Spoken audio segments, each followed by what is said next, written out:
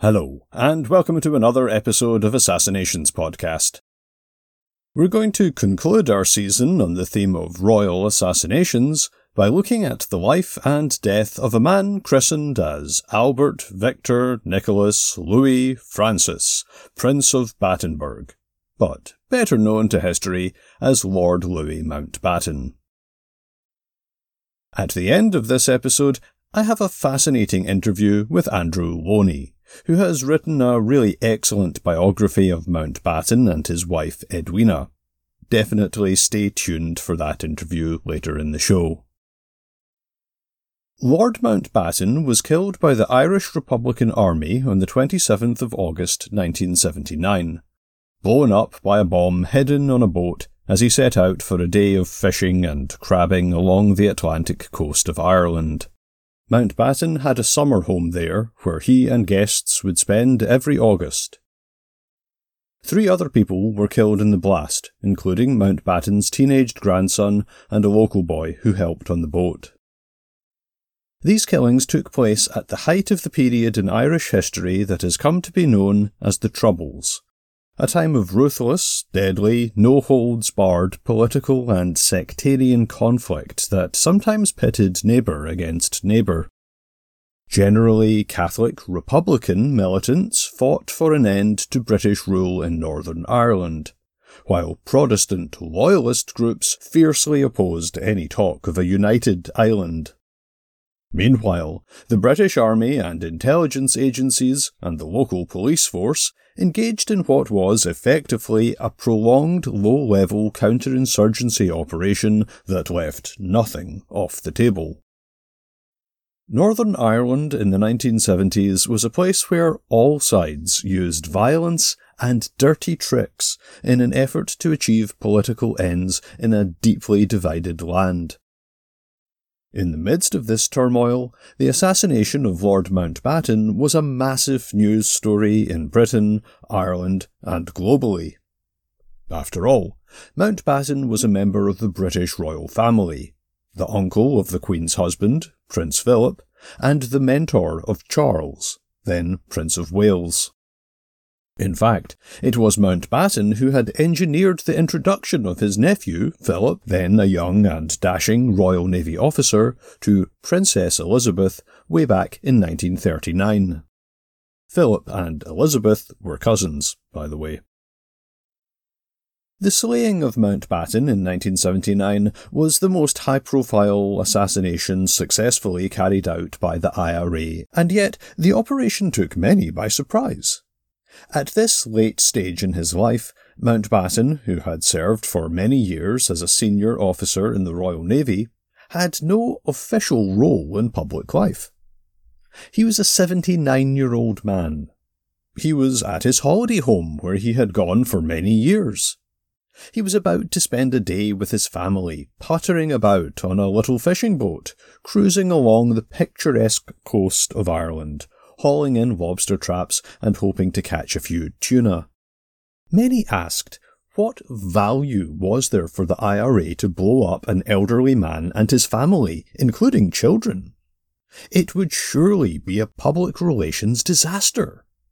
Moreover, Mountbatten's country house was located in the Republic of Ireland, not British-controlled Northern Ireland.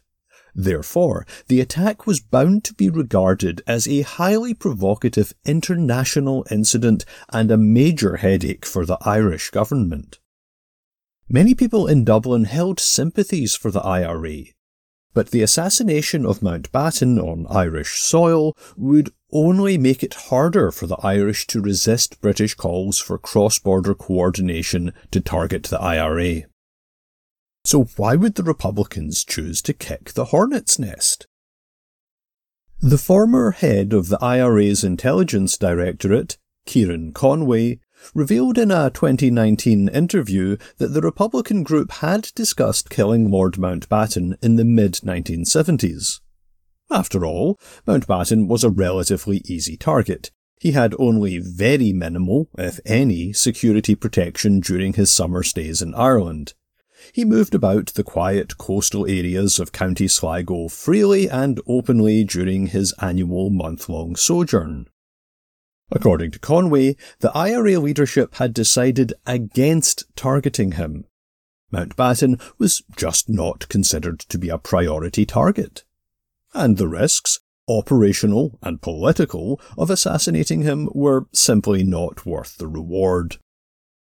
So, what changed in the summer of 1979? What reason could the IRA leadership have had to change their position and opt to kill Mountbatten? Or did they make that decision?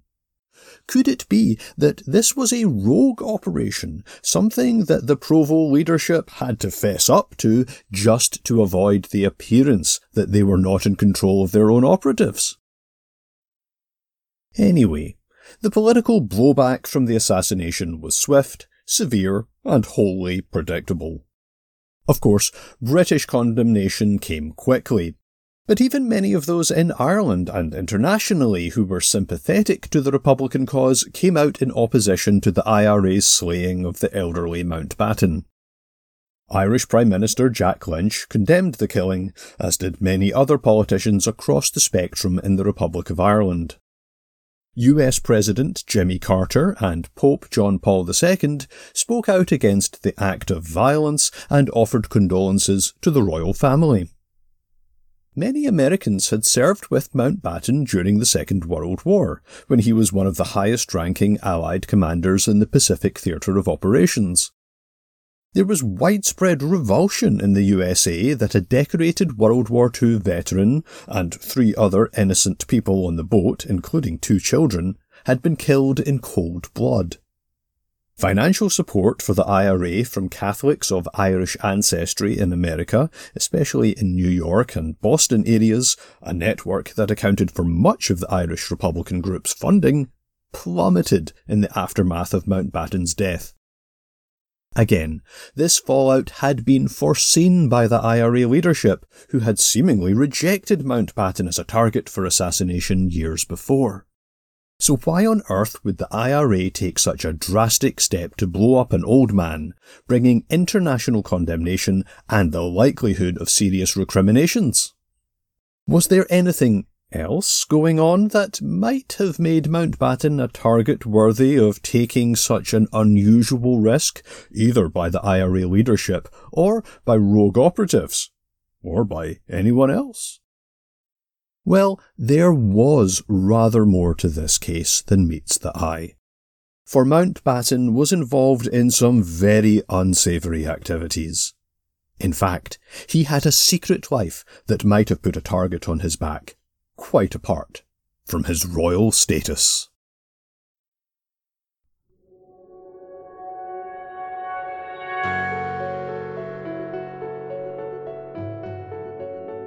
Welcome to Assassinations Podcast, where we delve into some of history's most notorious political killings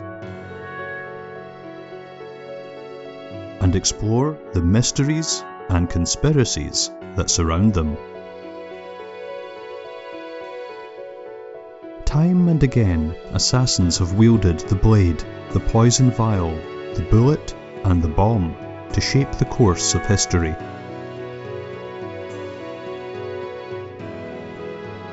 I'm your host, Neil Cooper, and in this podcast I'm going to investigate the lives and deaths of some of history's most colourful characters.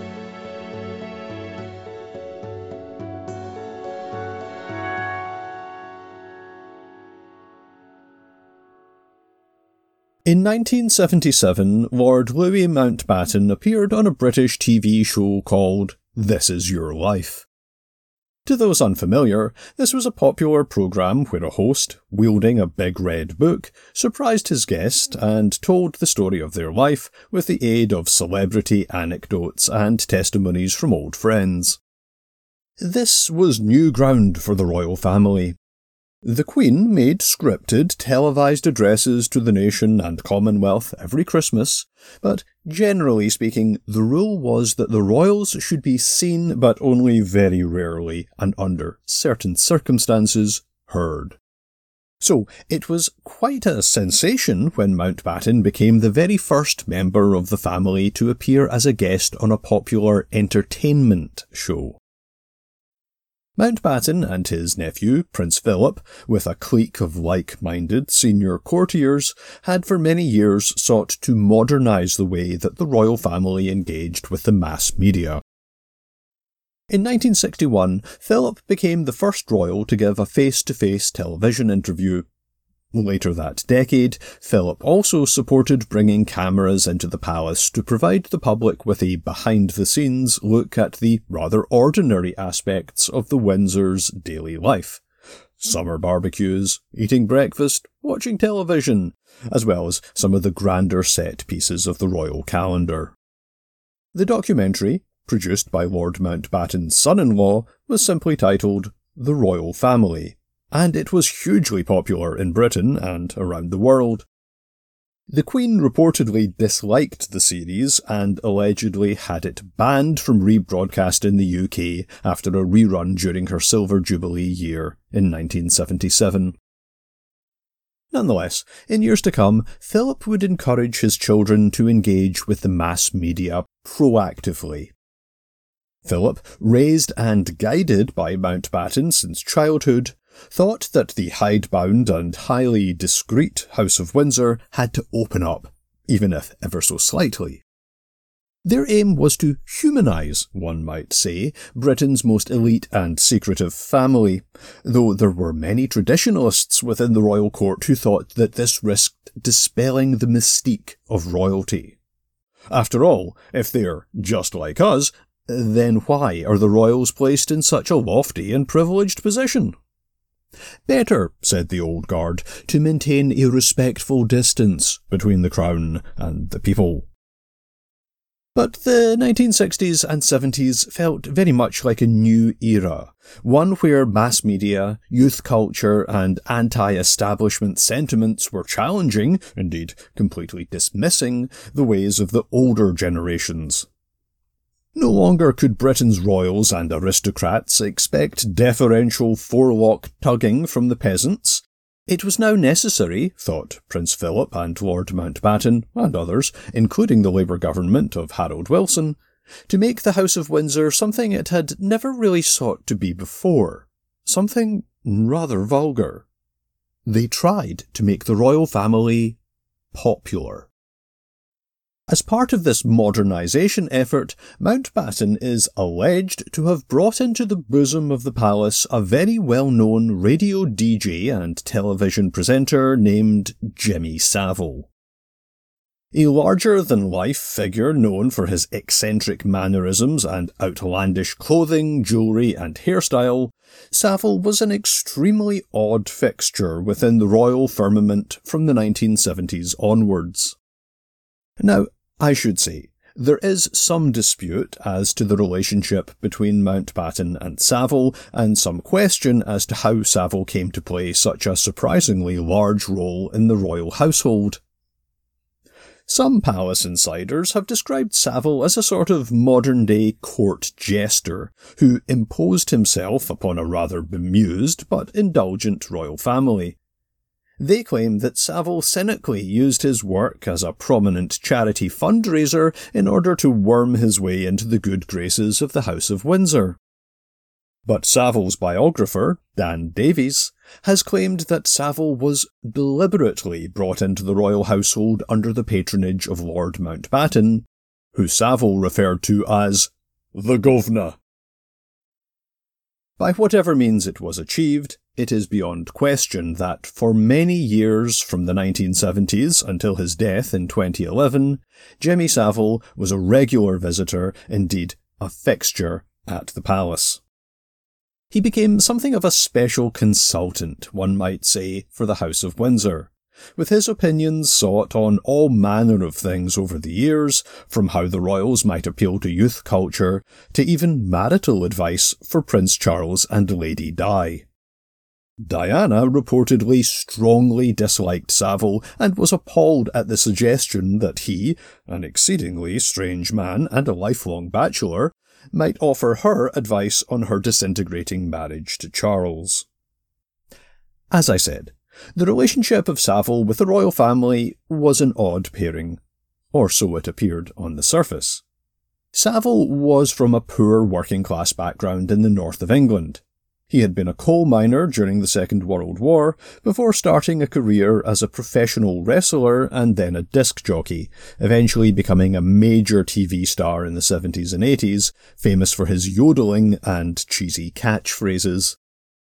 I remember him on TV when I was a kid, and I always thought he was a creep. Turns out I was right. Well, we'll get to a fuller story of the potential connection between Mountbatten and Saville later. For now, let's go back, way back, to a very different era. A time when class distinctions in Britain were clear-cut and not to be breached. Born in the year 1900 to the minor German royal house of Battenberg, the young Louis was just one of the many European princelings related to Queen Victoria, the long-reigning British monarch. Louis's grandmother was Victoria's daughter, who had married the ruler of the German state of Hesse. This meant he was related to numerous other European royal houses, including, eventually, the ruling dynasties of Denmark, Sweden, Greece, Russia, and Britain. Though German, his father had settled in Britain, where he became a Royal Navy officer. Though often called Louis, the boy was affectionately known to his family, and later in life to his friends, by the nickname Dickie. He grew up as an English aristocrat and junior member of the extended British royal family. Privileged, certainly, but not terribly wealthy. The best asset that the Battenberg family had was their bloodline.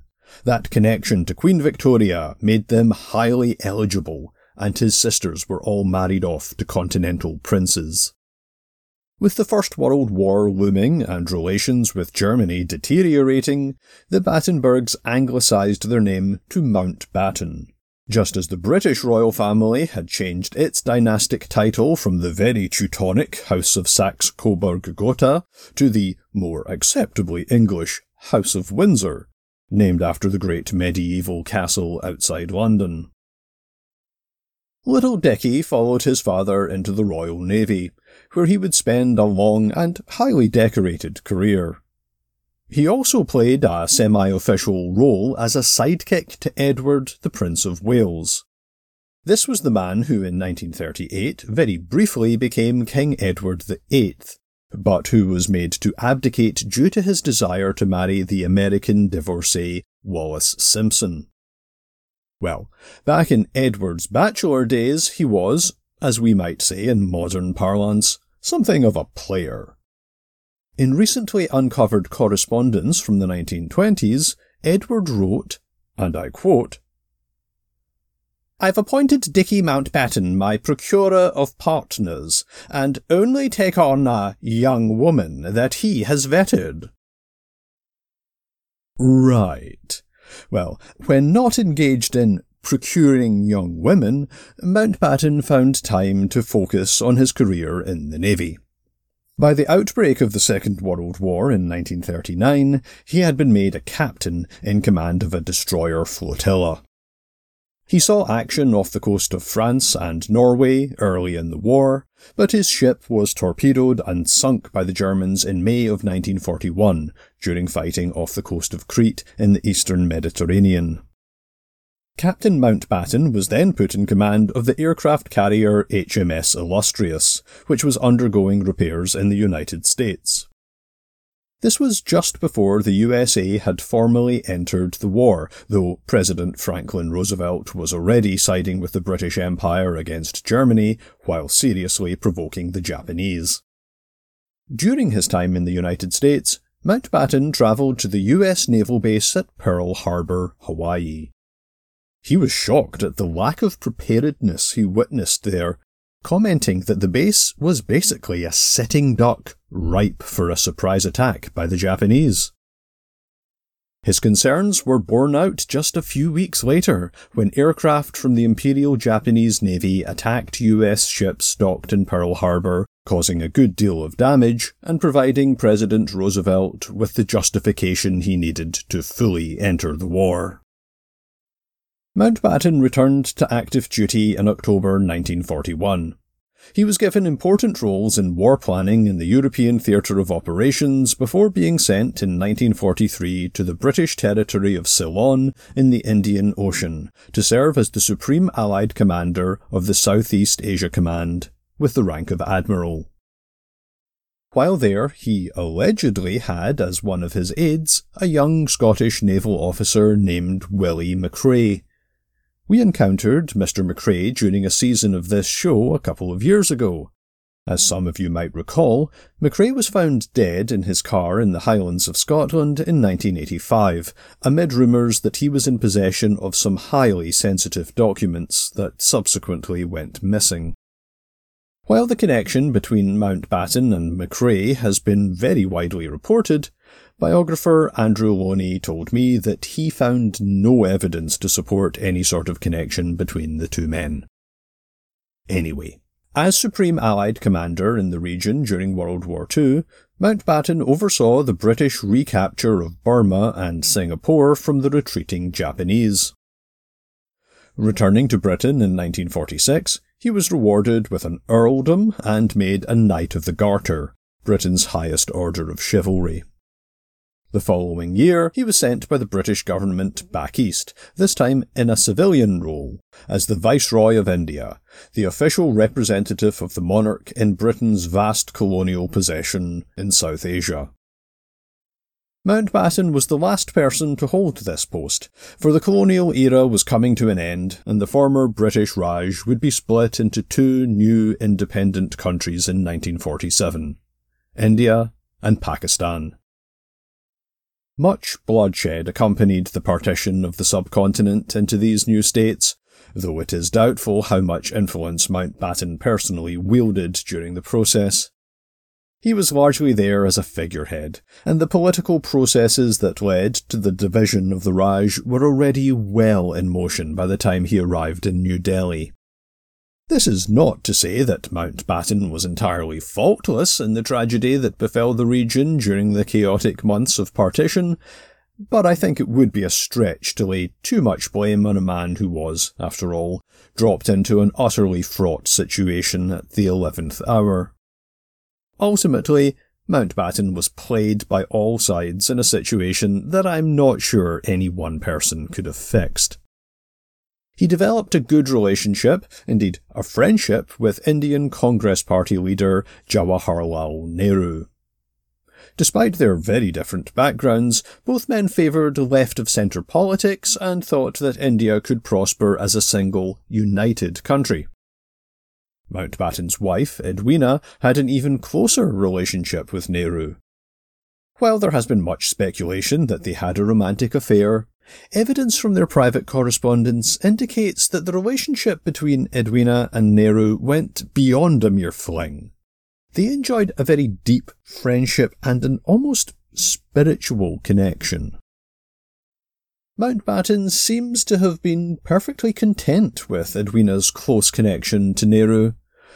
Their marriage was rather unconventional, and there was, of course, a political advantage to having a close, loving relationship between the leader of the Indian Congress Party and the wife of the Viceroy.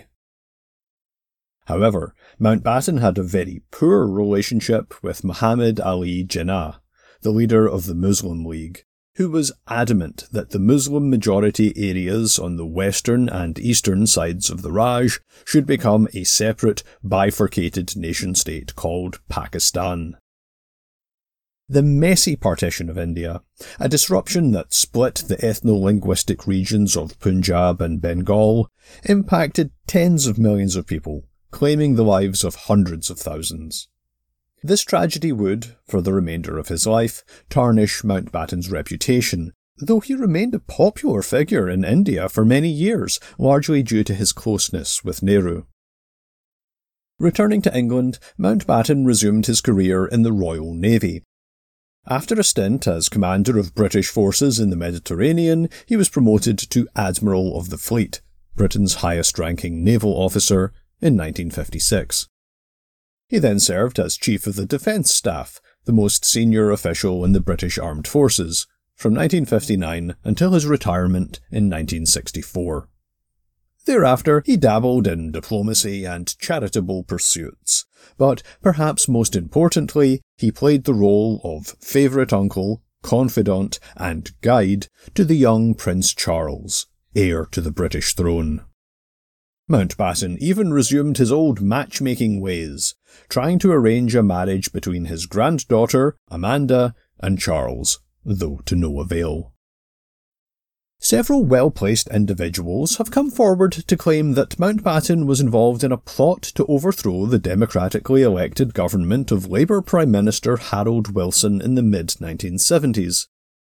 A man named Peter Wright, a former senior scientific officer in Britain's domestic spying agency, MI5, claimed that in 1975 Mountbatten was brought into a plot by a newspaper tycoon named Cecil King, who was an alleged MI5 asset, to overthrow Wilson and establish a temporary government of national unity, i.e. a junta.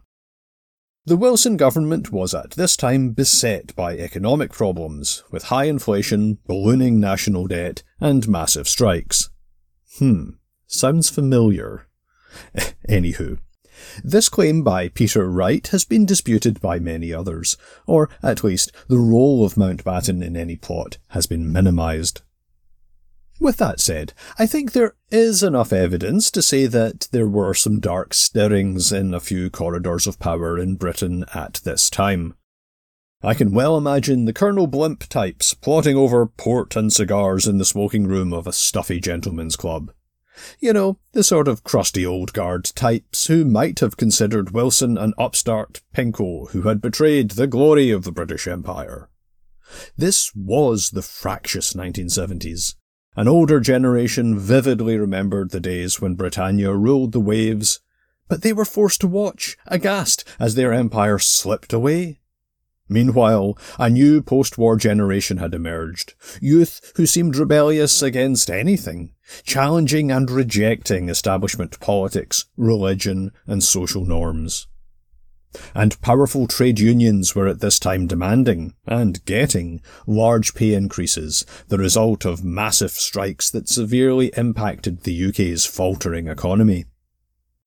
In this febrile atmosphere, Mountbatten might have been at least aware of some talk of a coup d'etat, even if he was not actively involved in such a plot. Frankly, by this stage in his life, Mountbatten, an old man of vaguely left-leaning sympathies, without much of a base of support either in politics or the military, seems like a very unlikely British version of Juan Perón. But could UK intelligence have been involved in some sort of scheme to oust the Prime Minister? University of Cambridge historian Christopher Andrew, a specialist in the operations of British intelligence, in his semi-official biography of MI5 titled The Defence of the Realm, confirmed that the agency was at that time spying on Prime Minister Harold Wilson and a number of his senior ministers and advisers, some of whom were suspected Soviet agents. My gut feeling on this is that the spooks might have toyed with the idea of a coup and even tested the waters to a certain extent, perhaps only to gauge how much support such a drastic step might gain. But I just don't buy that they would have risked making any such brazen move against Wilson and the entire parliamentary system of the country. Why would they? Wilson was a fairly centrist politician by the standards of the day, someone who had spent decades trying to limit the influence of the far left in the Labour Party and who had ruthlessly defended British rule in Northern Ireland. Wilson was hardly a revolutionary threat, whatever the ruddy-cheeked blimps of St James's snobbish clubland might have spluttered into their brandies. Besides, Wilson unexpectedly resigned as Prime Minister in 1976 without recourse to a coup, probably due to a diagnosis of early-onset Alzheimer's. But we digress. Let us turn away from the sordid world of political intrigue to, well, the even more sordid world of upper-class sex parties. Yes, it's that point in the episode where I should warn listeners of a more sensitive disposition that we're going to have to cover some rather unpleasant ground. Fair warning. We'll be considering Mountbatten's alleged involvement in an elite ring of paedophiles and pederasts who preyed on vulnerable youth, often procured from Britain's government-run children's homes. Mountbatten was bisexual, and throughout his life he had relationships with many men and women. However, he had a clear proclivity for young men and boys, and since at least the time of his posting in Ceylon during the war, he had a particular attraction to darker-skinned youths and children. It is now a matter of public record that from the 1940s the US Federal Bureau of Investigation kept a file on Mountbatten. According to the FBI, he had, and I quote, a perversion for young boys. One of his British Armed Forces drivers in Ceylon claimed in the press, many years later, that it had been his job to deliver children aged between 8 and 12 years of age to Mountbatten's official residence, and that this was done on many occasions throughout his posting there during the war. One of Mountbatten's alleged victims during the 1970s, a boy called Amal, of South Asian heritage, claimed that Mountbatten told him he preferred dark-skinned people, especially Sri Lankans, as they were very friendly and good-looking. Sri Lanka is the modern name of Ceylon. Amal claimed he knew of other boys who were raped by Mountbatten during the 1970s, with the abuse taking place near his summer home in County Sligo, Ireland. There are allegations that Mountbatten was a fixture of a seedy house party circuit in post-war Britain and Ireland, where aristocrats and other wealthy individuals used their out-of-the-way country houses to host orgies, with young men and children brought in as entertainment. According to investigations by two Irish magazines, Now and The Village, a so-called Anglo-Irish vice ring existed from at least the 1960s through to the 1980s. Based on information from various sources, including MI5 whistleblower Peter Wright, it appears that this elite paedophile ring was surveilled by MI5 and other elements of the British security apparatus. Several victims have come forward alleging that they were trafficked from care or foster homes or just picked up off the streets to be taken to these elite sex parties where they were, to quote one victim, passed around. Victims were subjected to assault and rape while being plied with alcohol and drugs. Some victims claim to have been repeatedly abused over the course of months or even years. There are rumours of boys going missing, never to be seen again. These powerful and influential paedophiles would have been likely victims of surveillance and blackmail, and, according to some, these child abusers were protected by the British state. Northern Ireland writer Robin Bryans stated that he had first-hand knowledge of the existence of this Anglo-Irish vice ring.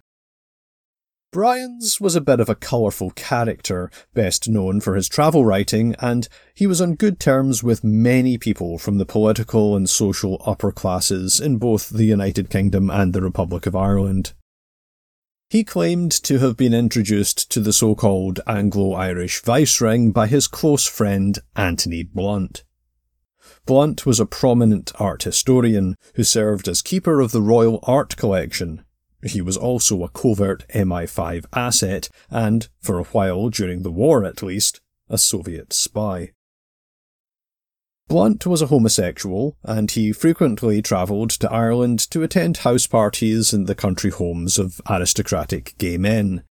There, guests could enjoy themselves discreetly at a time when homosexuality was illegal in Britain and Ireland. But it soon became clear to Robin Bryans that many of the young men invited to these parties as, shall we say, entertainment, were rather too young and often very vulnerable.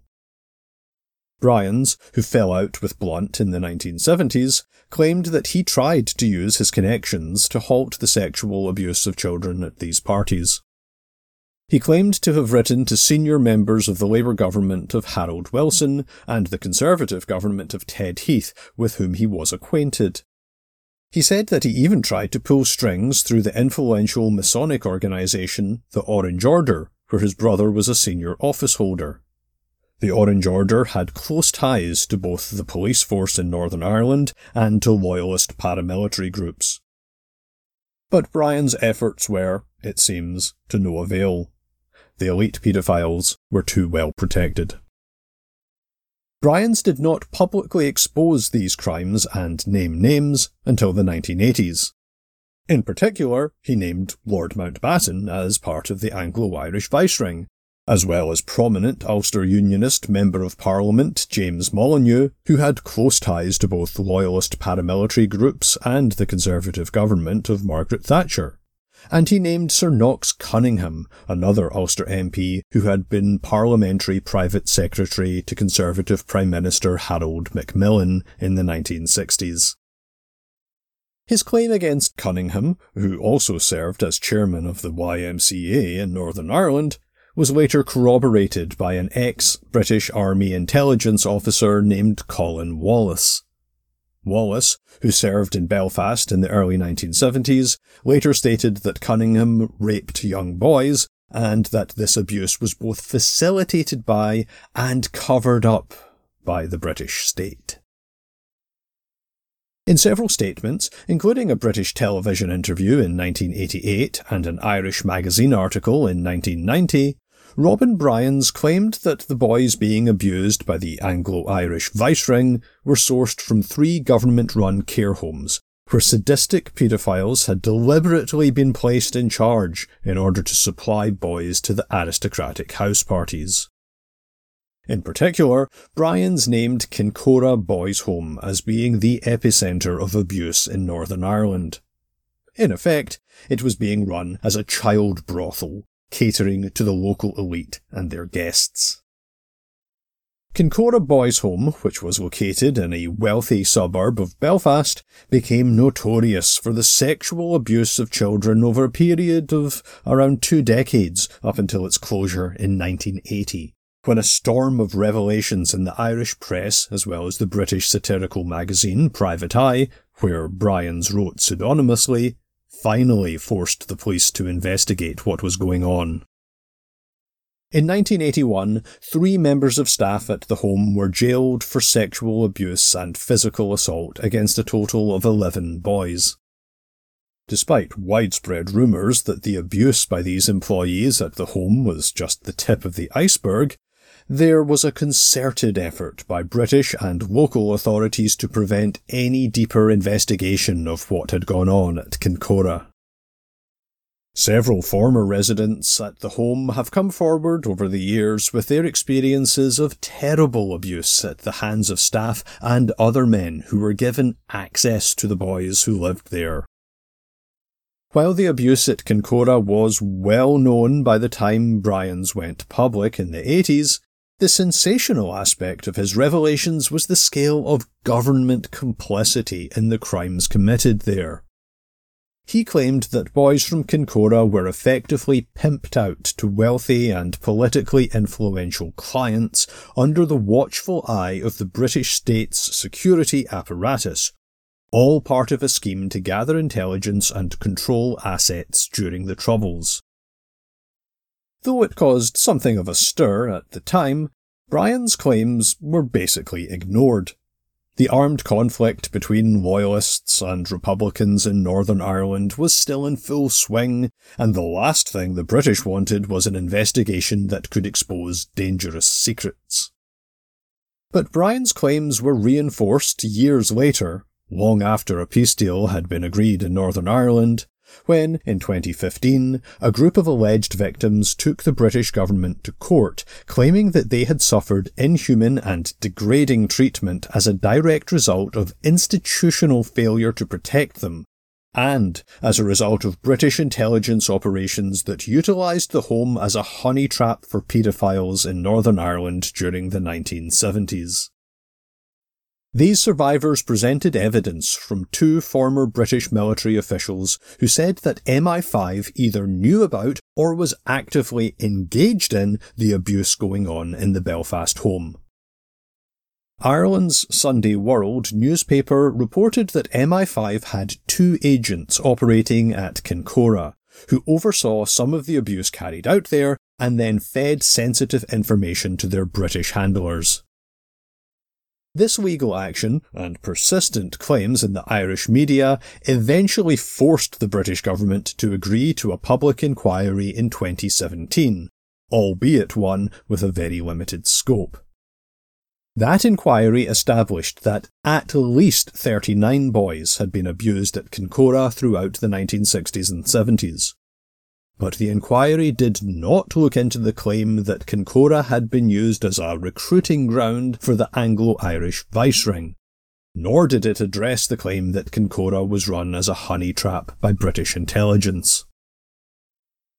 Given this stonewalling by the British establishment, I think we have to make up our own minds about the likelihood of government collusion in the abuse that was going on there. So, let's take a look at the circumstantial evidence.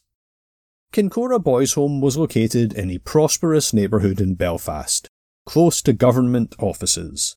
It was a part of the city where military officers, judges, politicians and senior civil servants lived. As such, during the 1970s the neighbourhood was heavily guarded by armed police and British Army patrols, and thoroughly surveilled by civilian and military intelligence officers. Rumours suggesting that British authorities knew exactly what was going on at Kincora and were using the evidence of child abuse to blackmail and control a network of influential paedophiles, well, that might seem outlandish to us. But we must remember that many heinous crimes were committed during those years when the British state colluded with loyalist paramilitary death squads and infiltrated the inner core of the IRA. It's now a matter of public record that during the Troubles, British operatives and assets actively engaged in kidnap, smuggling, robbery, assault and murder in Northern Ireland. So, is it really beyond the pale to consider that British intelligence might also have covered up child abuse in order to blackmail people? In the end, a few staff at the home and, to a certain extent, the local police force got the blame for the abuse that we know did occur at Kincora. The low-hanging fruit, one might say. Since dissolved and rebranded as the Police Service of Northern Ireland, during the Troubles and at the time of the abuse at Kincora, the local police force was called the Royal Ulster Constabulary. The RUC was infamous for its links to UK intelligence and loyalist paramilitary groups. The 2017 Kincora inquiry found, and I quote, "Major deficiencies in how the Royal Ulster Constabulary had responded to abuse complaints raised by residents at the time, and said officers had failed in their duty to the victims." End quote. No doubt that is true, so far as it goes. While this finding fell short of what some suspected was really going on, officially sanctioned abuse of children at Kincora in order to compromise and control wealthy or influential paedophiles, the result of the inquiry is nonetheless damning, exposing a truly appalling disregard by authorities in Northern Ireland for the lives and well-being of some of the most vulnerable young people in that society.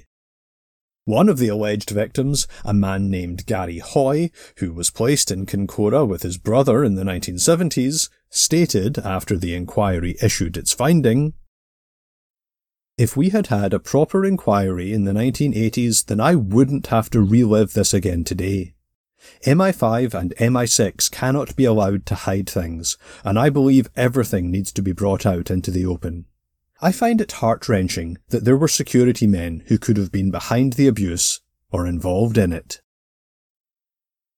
Mr. Hoy's attorney stated that one of the 3 staff jailed in 1981 for abuse at the home, William McGrath, had been an MI5 agent who had used his position to blackmail members of a loyalist paramilitary group, thus allowing the British state to control the operations of this terroristic organisation throughout the Troubles. This relationship with MI5, Gary Hoy alleges, was what had facilitated his abuse as a child at the home and stymied all subsequent investigations into what went on at Kincora. A 2019 biography of Mountbatten by Andrew Loney, who I interview for this episode, includes testimony from 2 alleged victims, one of whom was a Kincora resident who claimed he was abused by Mountbatten in the summer of 1977. Aged just 16 at the time, he recalled being driven from Belfast, across the border, to the village of Mullamore. There, he was allegedly abused by Mountbatten in a hotel room in the village, very close to his summer home. The other alleged victim claimed that he had been abused in a boathouse in the village harbour, probably where Mountbatten kept his fishing boat. Another former Kincora boy, Arthur Smith, has recently come forward to claim that he was abused as an 11-year-old on 2 occasions by Mountbatten in 1977. Smith also states that there had been a, quote, systematic cover-up of this abuse. Andrew Loney has stated that many files relating to Kincora still remain closed, over 4 decades since the home was shut down. Why, he asks, should files scheduled for release several years ago still be kept under lock and key, especially when the information could help the survivors of historic sexual abuse, who are, quite rightly, seeking answers and justice for the appalling treatment they suffered while supposedly under the care of the government? No allegations of child abuse allegedly committed by Mountbatten have ever been proven in court. But given how much the British have stymied investigations into elite child abuse, that is hardly surprising. I think the evidence we have from alleged victims, acquaintances, and the FBI all paint a fairly clear and deeply unpleasant picture. Lord Mountbatten, an influential member of the royal family and a fixture within the broader British establishment, was an active, predatory, and not even particularly discreet child abuser who was able to get away with his crimes over the course of decades. The idea that this abuse was unknown to British police and intelligence services strains credulity to its very limit. Mountbatten issued close police protection, for obvious reasons. But, given his extremely sensitive role as a top military officer, not to mention his close proximity to the Queen and the rest of the royal family, I can only reasonably presume that MI5, MI6 and the Royal Protection Squad of the Metropolitan Police all kept tabs on him to some extent. It is next to impossible to believe that the British security apparatus, like their American counterparts in the FBI, was not fully aware of Uncle Dickie's proclivities. And if MI5 was complicit in a paedophile ring operating out of the Kincora boys' home, then, of course, they would have known about the abuse of Kincora boys by Mountbatten. Such sensitive information about Mountbatten's private life would likely have been known by key royal courtiers, as well as the Ministry of Defence and leading personnel in several UK governments. How could it have been otherwise? For decades, Mountbatten was an obvious security risk, and his official role would have required him to be surveilled and reported on. And his sordid history of abuse might also shed some light on the alleged relationship that he had with Jimmy Savile. After his death in 2011, it came out that Savile had been a serial abuser of children and vulnerable young women. It is estimated that he may have sexually abused hundreds, if not thousands, of young people over the course of decades. Much of this abuse took place at the BBC during the 1960s, 70s and 80s when Saville worked as a radio and television presenter. Saville, using his status as a big-time fundraiser for children's charities, was also given unfettered access to children's hospitals and care homes where he would prey upon helpless girls. A subsequent inquiry into the culture of the BBC during the decades that Saville worked there was a bit of a whitewash in my opinion. Still, even this tame inquiry found that Saville had been protected by the corporation thanks to a no-questions-asked attitude by senior management, which put the demands of major TV stars far ahead of any concerns about the safety of young people. As well as being an abuser, there have been many accusations over the years that Saville was also a procurer of children for other wealthy and powerful men.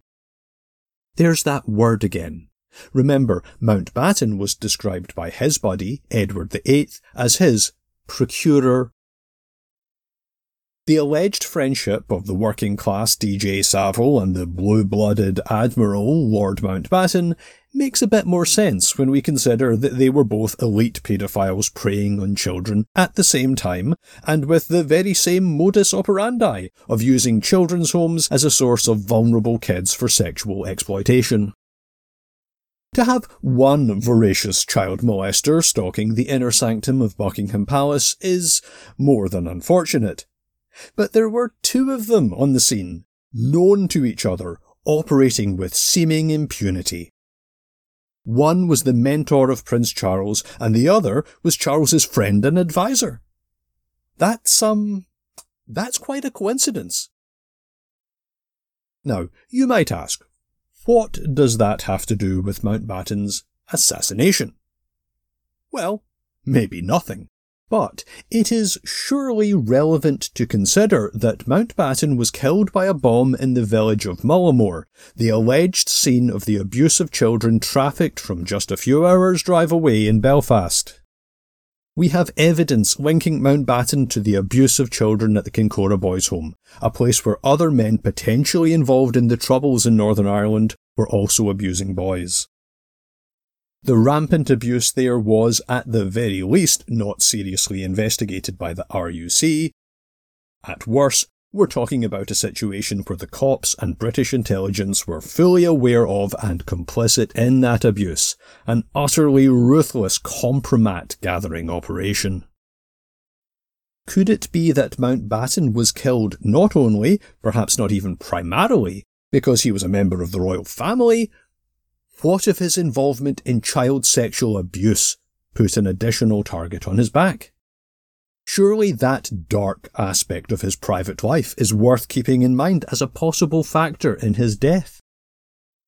As reported in the Dublin-based Village magazine, a senior police officer in the Garda, Ireland's national police force, claimed that Irish authorities had been discussing Mountbatten's sexual activities in the months leading up to the assassination in 1979. There must have been some deep concerns in Dublin about what Mountbatten was getting up to. Even if a blind eye might be turned to certain improprieties, Mountbatten seems to have been engaged in international human trafficking for sexual exploitation. If it ever got out that the Irish government knew about that and did nothing, well, that would be quite the explosive revelation. A member of the British royal family having boys trafficked across the border would not only be a serious diplomatic incident between Britain and Ireland, it would be a massive global scandal. While exposure of Mountbatten's depravity was a potential embarrassment to his Irish hosts, it could blow the lid off British state collusion in a child sexual exploitation operation, with an incalculable potential impact on Britain's campaign to retain control of Northern Ireland. Could the British have used the IRA to bump off Mountbatten? It might seem like an extraordinary idea, but bear with me.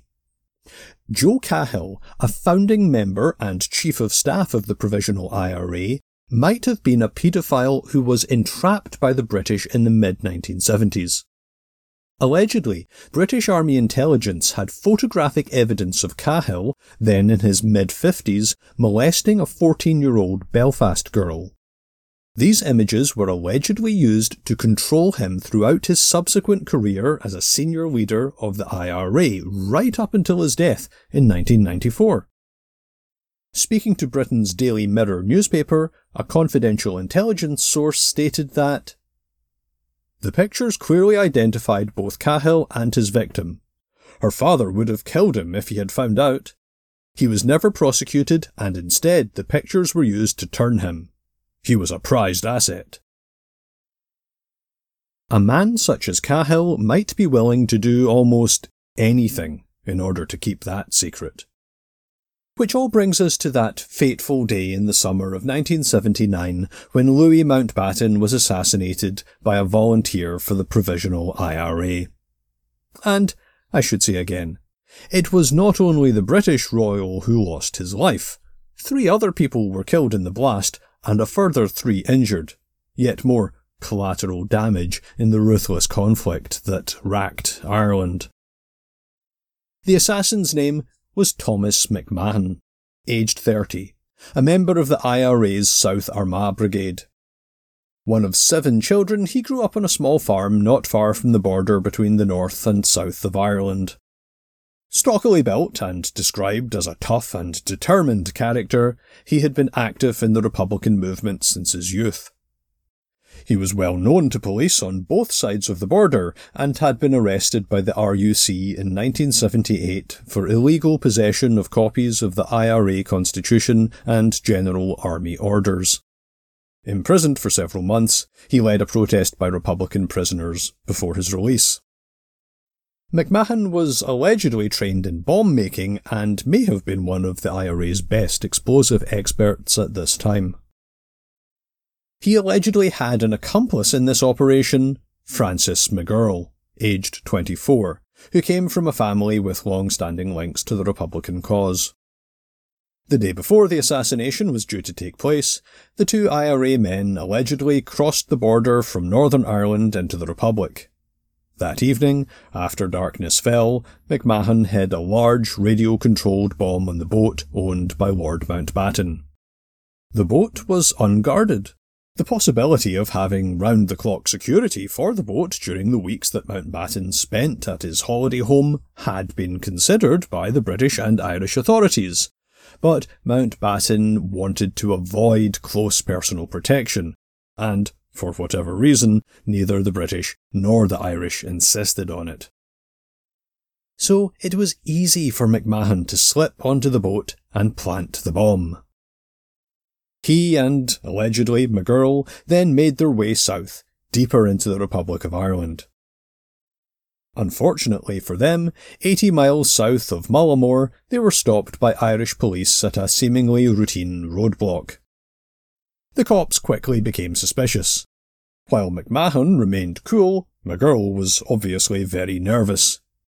The 2 men gave false names, but those fake names were actually on a register of wanted IRA suspects. So, McMahon and McGurl were taken into custody. Early the following morning, August 27th, Mountbatten left his home for the short drive to Mullimore Harbour. He was accompanied by members of his family, including his elder daughter Patricia and her husband Lord Brabourne, their twin sons Nicholas and Timothy, and Lord Brabourne's mother Doreen. Also on the boat was Paul Maxwell, a local teenage boy who worked for Mountbatten during the summer. On a beautiful summer morning, without a cloud in the sky, they were all looking forward to a day of tuna fishing and collecting crab traps. When the boat was a few hundred feet from shore, the bomb was detonated by radio control, almost certainly activated by an unidentified woman seen standing on a path overlooking the water. The boat was immediately destroyed by the blast. Mountbatten was pulled from the water alive but seriously wounded. He died from his injuries within minutes of being brought ashore. Mountbatten's 14-year-old nephew Nicholas, the 15-year-old local lad Paul, and Doreen, aged 83, were killed by the blast, while the others sustained severe injuries. News of the bombing spread quickly. The IRA claimed responsibility for the assassination in a statement released shortly after the bomb was detonated. It blandly read, "This operation is one of the discriminate ways we can bring to the attention of the English people the continuing occupation of our country." In the Garda station where McMahon and McGurl were being detained, officers must have looked at each other in amazement. Could it be they had inadvertently caught 2 Republican militants who had been involved in the assassination?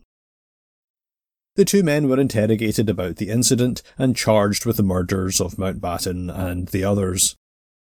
The case against McMahon was pretty open and shut. A forensic examination of his clothing showed flecks of paint that matched the boat, and there was gravel from the shoreline on his shoes.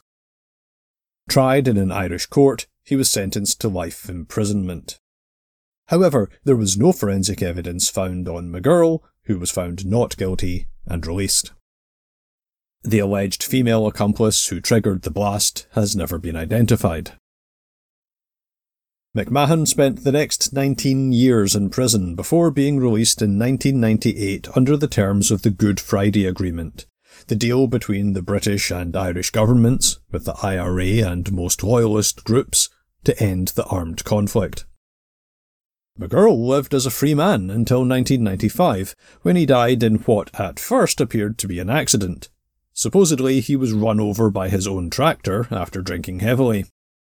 However, a former British Army intelligence officer named Graham Quill told Mountbatten's biographer Andrew Loney for his 2019 book that this had been no accident. Quill said he had received information that the death of McGurl had been made to look like an accident, but that the elite British Special Forces unit, the SAS, lay behind the hit, vengeance for the slaying of Lord Mountbatten 16 years earlier. Another life lost in a bloody and ruthless struggle. Another murky chapter in Britain's role in Northern Ireland, and another mysterious element of this case. 36 years after the explosion, Lord Mountbatten's favourite nephew visited the village of Mullimore. Charles, then still Prince of Wales, went there in 2015, during an official tour of Northern Ireland and the Irish Republic. With the exception of a handful of acts of violence by dissident groups, the area has been peaceful since 1998, and though security for the royal visit was tight, the political atmosphere in Northern Ireland these days is very different from how it was at the height of the Troubles. John Maxwell, the father of 15-year-old Paul, the local boy who was working on Mountbatten's boat when the bomb went off, was there to welcome the prince.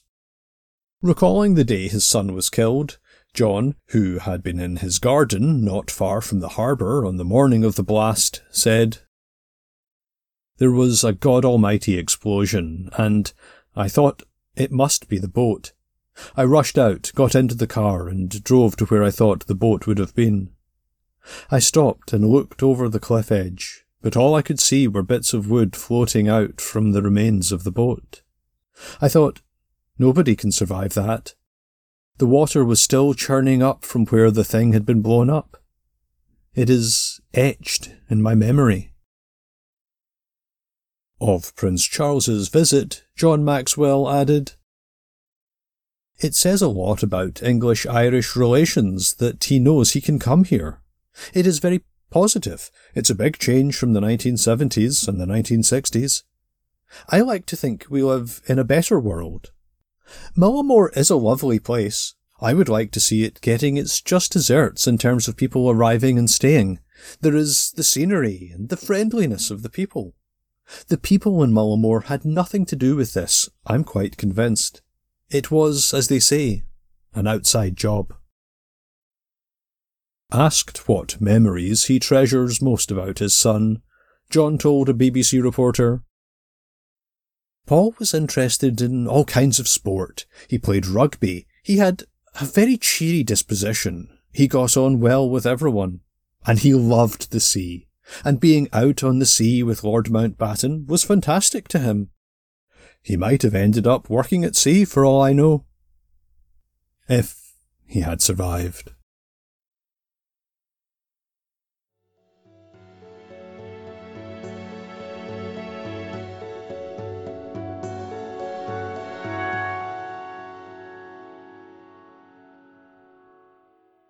Hi, Andrew.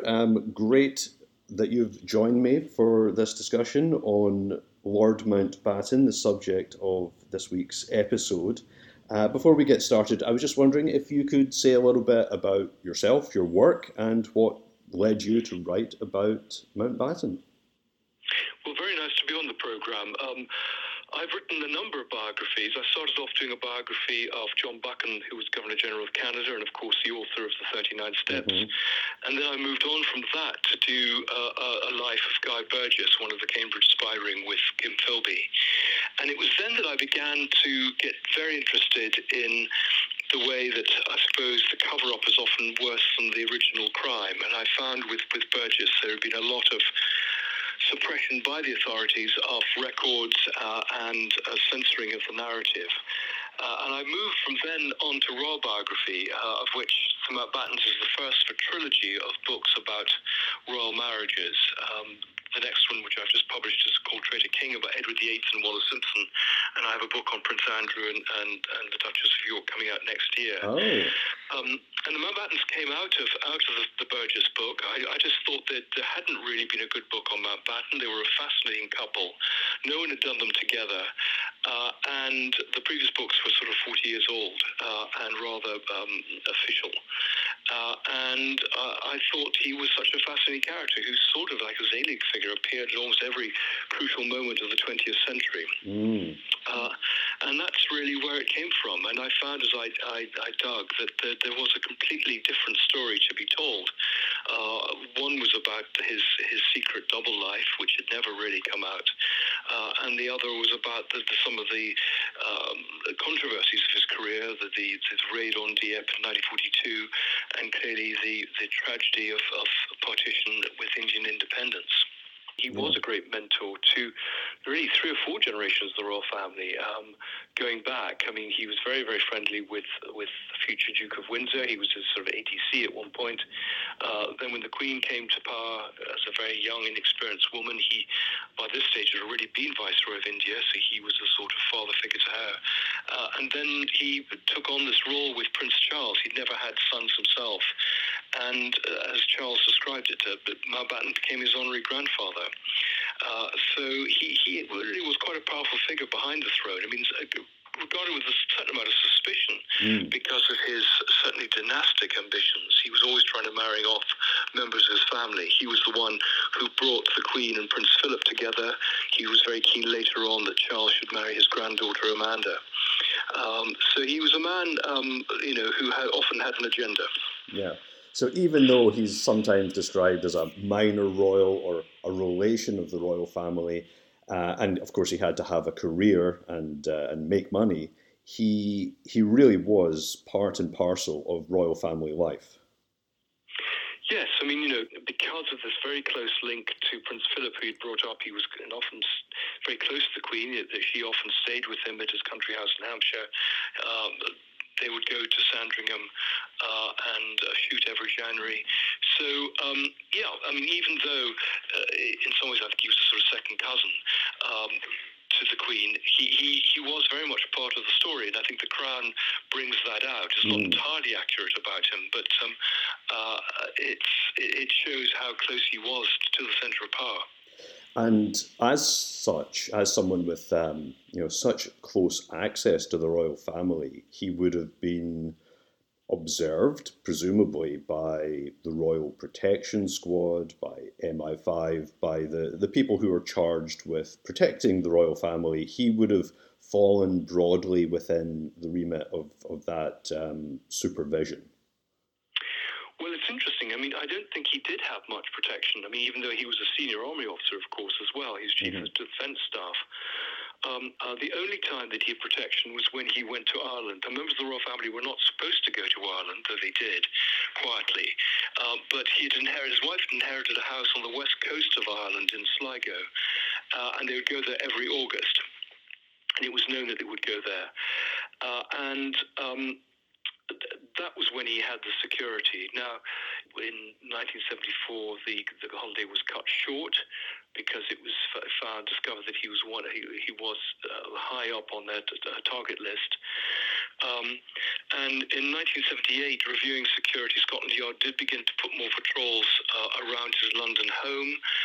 In August that year, so a year before he was killed, there was an attempt to shoot him on his boat, but which was aborted only because the choppy seas prevented the sniper lining up his target. And in 78, they also discovered a loosened bung in the small boat that he kept at Sligo, called Shadow 5. So I think the really extraordinary thing is that the security in 1979, when he went, was not enhanced. It was actually reduced. And this, of course, was at a time when there had been the assassination of Ari Neave, there had been an attempt on the life of Alexander Haig, and indeed intelligence had received a threat to him in that year, 1979, and he was told not to go to Ireland. A man called David Bicknell, who was the man responsible at Scotland Yard, said to him that he shouldn't go. Mountbatten said, "But the Irish are my friends," and Bicknell replied, "Not all of them, my lord." But he went, and he went, of course, with those dreadful consequences. That's interesting. I'd read that a senior IRA man many years later, after the ceasefire, had said that there was talk about assassinating Mountbatten in the Provisional IRA in the mid-1970s, but by the late 1970s, they'd kind of decided against it. But of course, it's rather difficult to sort truth from fiction and know what exactly is going on. But he seems like, just on the surface of it, easy target for the IRA. So it is remarkable that there is, as you say, not only little security, but actually even less security, even though we're talking about a time when other people are being targeted for assassination by the Republicans. Yes, no, it is interesting. I mean, as you say, even in the early 60s, the president of Sinn Féin had vetoed an attack on him. And that was, of course, when he was still, a senior army officer. By 79, he'd been retired 15 years. So it is slightly odd. But there are quite a lot of odd things about the murder. And one is reduced security, knowing the risk. He was never very keen on having security because, as I say, he had this double life. He was bisexual. After his wife had died in 1960, he increasingly had a series of gay affairs. Of course, in the army, this was a criminal offence until the beginning of this century. You were thrown out for it. It was an offence to be gay in Britain until the 1960s. So this was something that would have damaged his career if it had come out. But he was becoming a little bit more open about his bisexuality. And one of the things I discovered in the book was that he was also a paedophile. In fact, the FBI had files on this going back to the 1940s. And I interviewed two of the boys he'd abused, in fact, at this holiday home in Ireland in 1977 when they were 16. And a fresh victim has just come forward. This case is going through the courts now in Belfast. And I think because he did quite a lot of his sort of paedophile activities, not in Britain, but in Ireland, there was a suggestion, one, that he didn't want to have the Garda around him. The other suggestion is that he wasn't killed because he was a symbol of the British state, but because people were concerned about his paedophile activities. And there's even some suggestion that it suited the purposes of all sorts of people for him to be killed. And that may explain why the security was reduced. I interviewed a chap called Graham Ewell, who was a military policeman who was basically targeted with putting together a security audit for him in July 79. And he identified two vulnerabilities. One was the boat and the fact that a bomb could be placed on it. It was often moored in the harbour, very easy at night just to board it and put the bomb on board. And also some concerns about a sniper being able to get him in the house. And extraordinarily, that report was passed to the Garda, but nothing seems to have been done. Indeed, there's some suspicion that the Garda had been penetrated by the IRA. The Garda, of course, the Irish police, is across the border. And that material may well have found itself, that security report, to the IRA. So the very vulnerabilities were actually passed on to them. The other extraordinary thing about Graham Ewell was that almost immediately after this report was produced, he was posted for no reason to Hong Kong, and he says forced to sign a gagging order which only expired in 2017. So there are a lot of unanswered questions, and one of the problems is that the case is still regarded as an active case, even though someone actually spent time in prison for it. Was released under the Good Friday Agreement many years ago, and none of the papers have been released to the archives because it's an active investigation.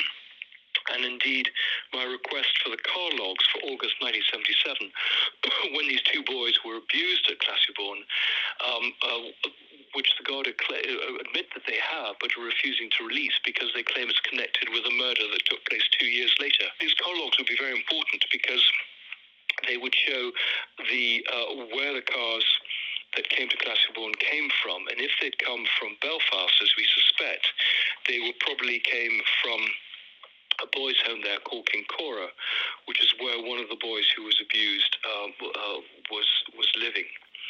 So, it is odd. Why are these files closed? Why won't people release these logs? And why was Graham Ewell required to sign a gagging order? Yeah, very, very interesting and suspicious. The British are very, very good at cover-ups and kicking things into the long grass, and especially that has been especially on display in investigations of what went on in Northern Ireland, with a lot of inquiries that have very partial remits, including an inquiry into the Kincora Boys' Home, which I think took place or released its results in about 2017. And exactly. As you say, the problem is they have a very narrow remit. They often plant. I've seen the correspondents often plant tame judges who know what they're required to do. I've looked. I had a long campaign to get access to the Kincora files, and they were eventually released, but so thinned out that they were completely useless. And of course, for those who don't know, Kincora was a boys' home where the poor boys were being used as homosexual bait, and the authorities knew about this because they were using it to basically blackmail loyalist members there. So it's all very, very murky territory. And I suspect most of this material has been destroyed. Any of those who spoke up against it have been attempts to discredit them. People like Colin Wallace, who was an army officer involved in ops in Ireland, and that's what they do. They just they target any whistleblower and basically try and destroy their reputation. Yeah, I mean, there's certain circumstances that, when spelled out, really are hard for anyone to refute. Kincora Boys' Home, we know that it was a centre for the abuse of children and young adults for many years. And some people, what one might call low-hanging fruit, were convicted in the 1980s of abuse there. But it was clear that this was a much larger network of abuse that was centred on Kincora. And we have to look at where the home was. Kincora, I think, is located in a very prosperous suburb of East Belfast, an area that was heavily patrolled and surveilled during the Troubles. It was where the politicians and lawyers and army officers and intelligence people had homes. The idea that a huge amount of abuse was going on in an area that was so heavily surveilled, and that boys were being run out of there across an international border to a member of the royal family without anyone in the security services knowing about it, really stretches credulity to its very limits. It does, yeah, it does. And I think it'll be very interesting, this chap Arthur Smith, who's come forward, who's been in Australia. It'll be interesting to see when his case comes up in Belfast, what does emerge. But it's, the problem is that these boys who were young, they were teenagers when they were abused. Smith was 12, so it's very difficult to really get any consistent testimony. Of course. But certainly this ring, I think Mountbatten appears to have been part of a sort of upper-class vice ring operating in the west of Ireland. There were several other country houses where boys were brought and abused. But again, when I've tried to get access to, for example, diaries, all those things, people refusing to show or say they've been destroyed. So, it is a very odd situation. As a result of this, of course, one of my arguments for openness and transparency is if you don't have that, then you create a sort of vacuum for speculation. And that's sort of what's happened with the Mountbatten assassination. Powell, who's a well-known British politician, was suggesting the CIA had been involved. There were suggestions that because of Mountbatten's opposition to nuclear weapons, that that may be involved with it. An Irish criminal called Patrick Holland claimed that he'd been killed by the British security services because of a secret that he knew, and Holland was found dead in his cell suddenly one morning. There have been suggestions. I had Russian journalists come to me claiming that Mountbatten had been a Russian spy, compromised because of his paedophilia, called Admiral. There are lots and lots of stories circulating, and it would be good to be able to get the truth by being able to see some of these papers. There's a man I talked to also called Martin Dillon, who's quite a respected journalist in Ireland, and he says that the Garda never closed the Mountbatten file because they believed it was a wider conspiracy. Only 2 people were charged and only 1 convicted, and that they were hoping someone would rat out the people up the chain of command who ordered it. The Garda have been sitting for decades on a list of guys they would like to attach to the assassination, but no one's prepared to offer them up. And certainly I was given 6 names of people who were involved, several of them female, several of them well-known figures. But I think because of the Good Friday Agreement, it's been seen as politically expedient that they sort of basically shut the door on this and move on. Yeah, it seems that there must have been a chain of command, a chain of approval going up to senior, one would think, the very highest levels of the Provisional IRA command. And also, there must have been at least another person involved. The 2 people who were collared for the assassination were several miles away when it actually happened, and the bomb was radio they were arrested controlled before it happened. Yes, that's right, and the bomb was radio controlled rather than timed. Yes. So there were people on a cliff, in fact, including some women, who activated the bomb when they saw them lifting the lobster pots.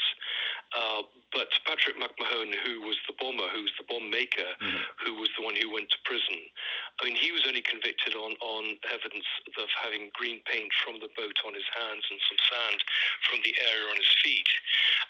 And Francis McGurl, who was also arrested with him in the car, they stupidly gave a false name, and when the name was checked out, it proved to be another IRA person.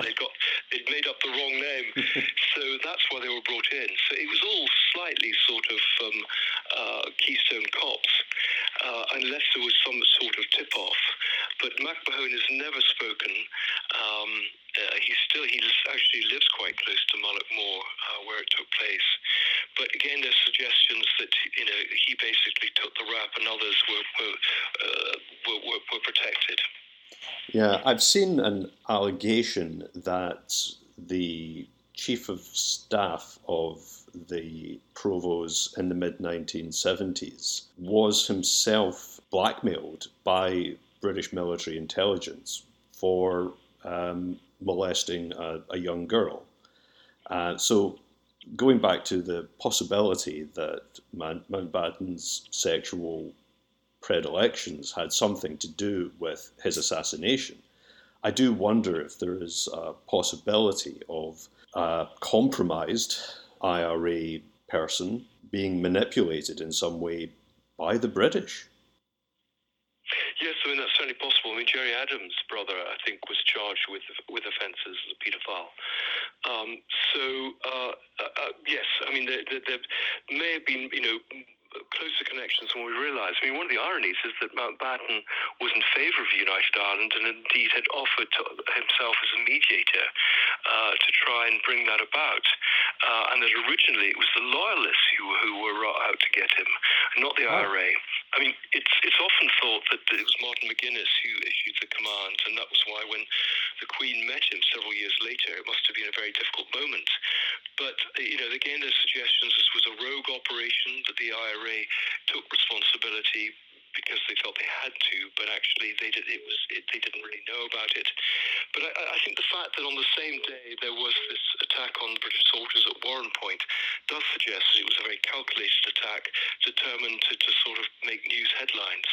But again, they kind of sort of spread the attention between two big events rather than have two separate events, which might have got them a bit more attention. And of course, the other irony was that people were so repulsed by what had happened, elderly people being killed, young teenagers, that a lot of the aid from from America dried up, and there was actually much closer cross-border cooperation on security matters after the assassination than there had been before. Yeah. Of course, people do stupid things. People make strategic blunders.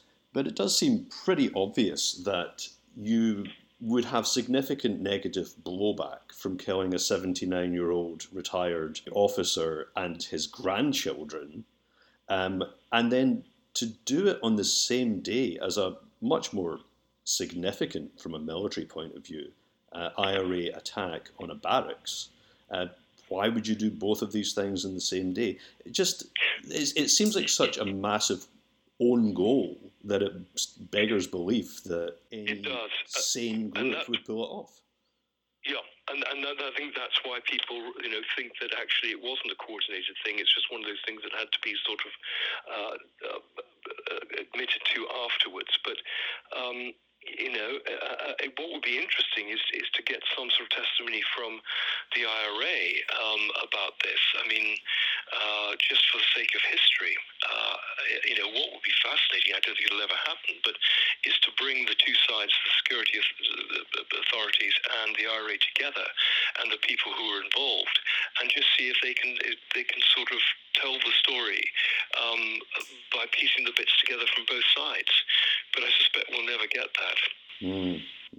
So Mountbatten is kind of back in the news a little bit in the last year, in part because of The Crown TV show, which features him, and also because of Charles coming to the throne, and people commenting, of course, that Charles was the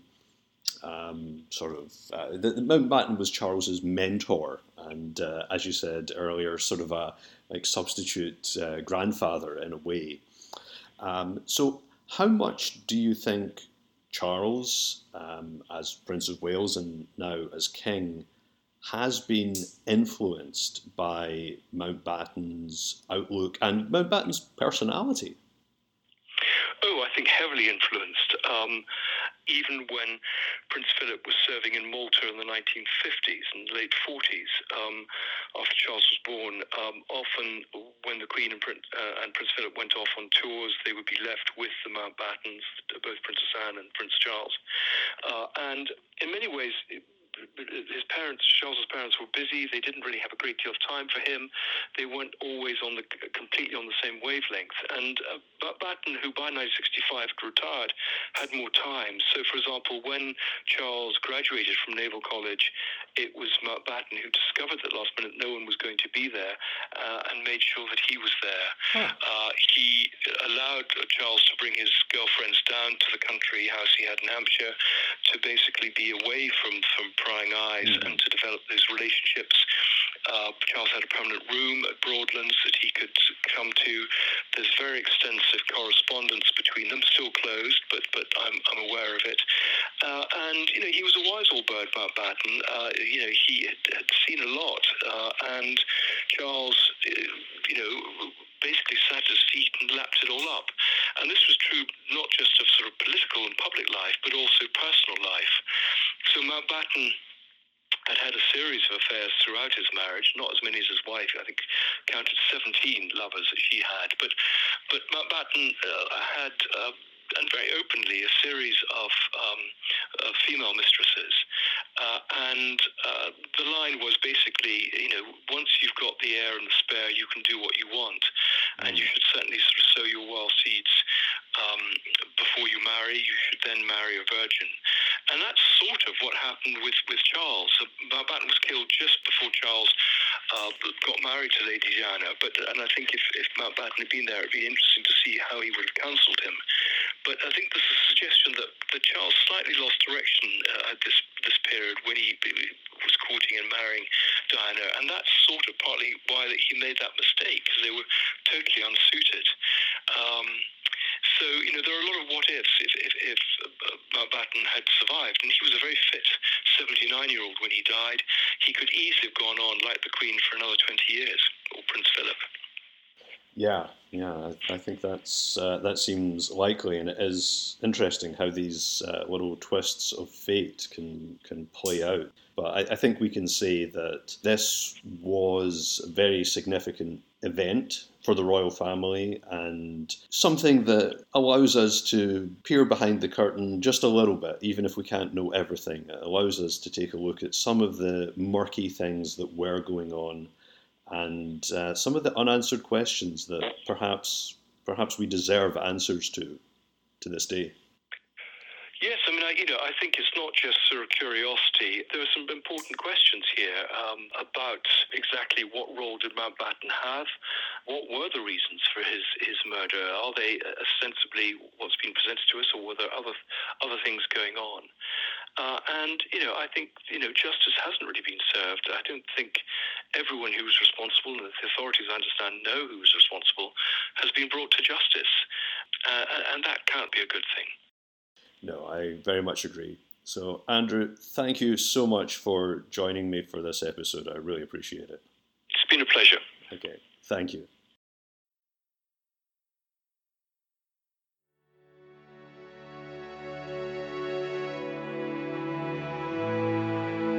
Thank you for listening to this episode of Assassinations Podcast, which was researched and written by me, Neil Cooper.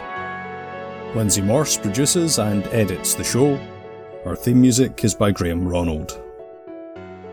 More information about this episode in the accompanying show notes. You can contact me and get more information about this and other episodes via the website assassinationspodcast.com. Or you can follow us on Twitter @AssassinsPod. As I said at the top of the episode, this was the last in our season on the theme of royalty. I've got a couple of other episodes in the pipeline for this year, more details on those to follow. Thanks for listening, and until next time, goodbye.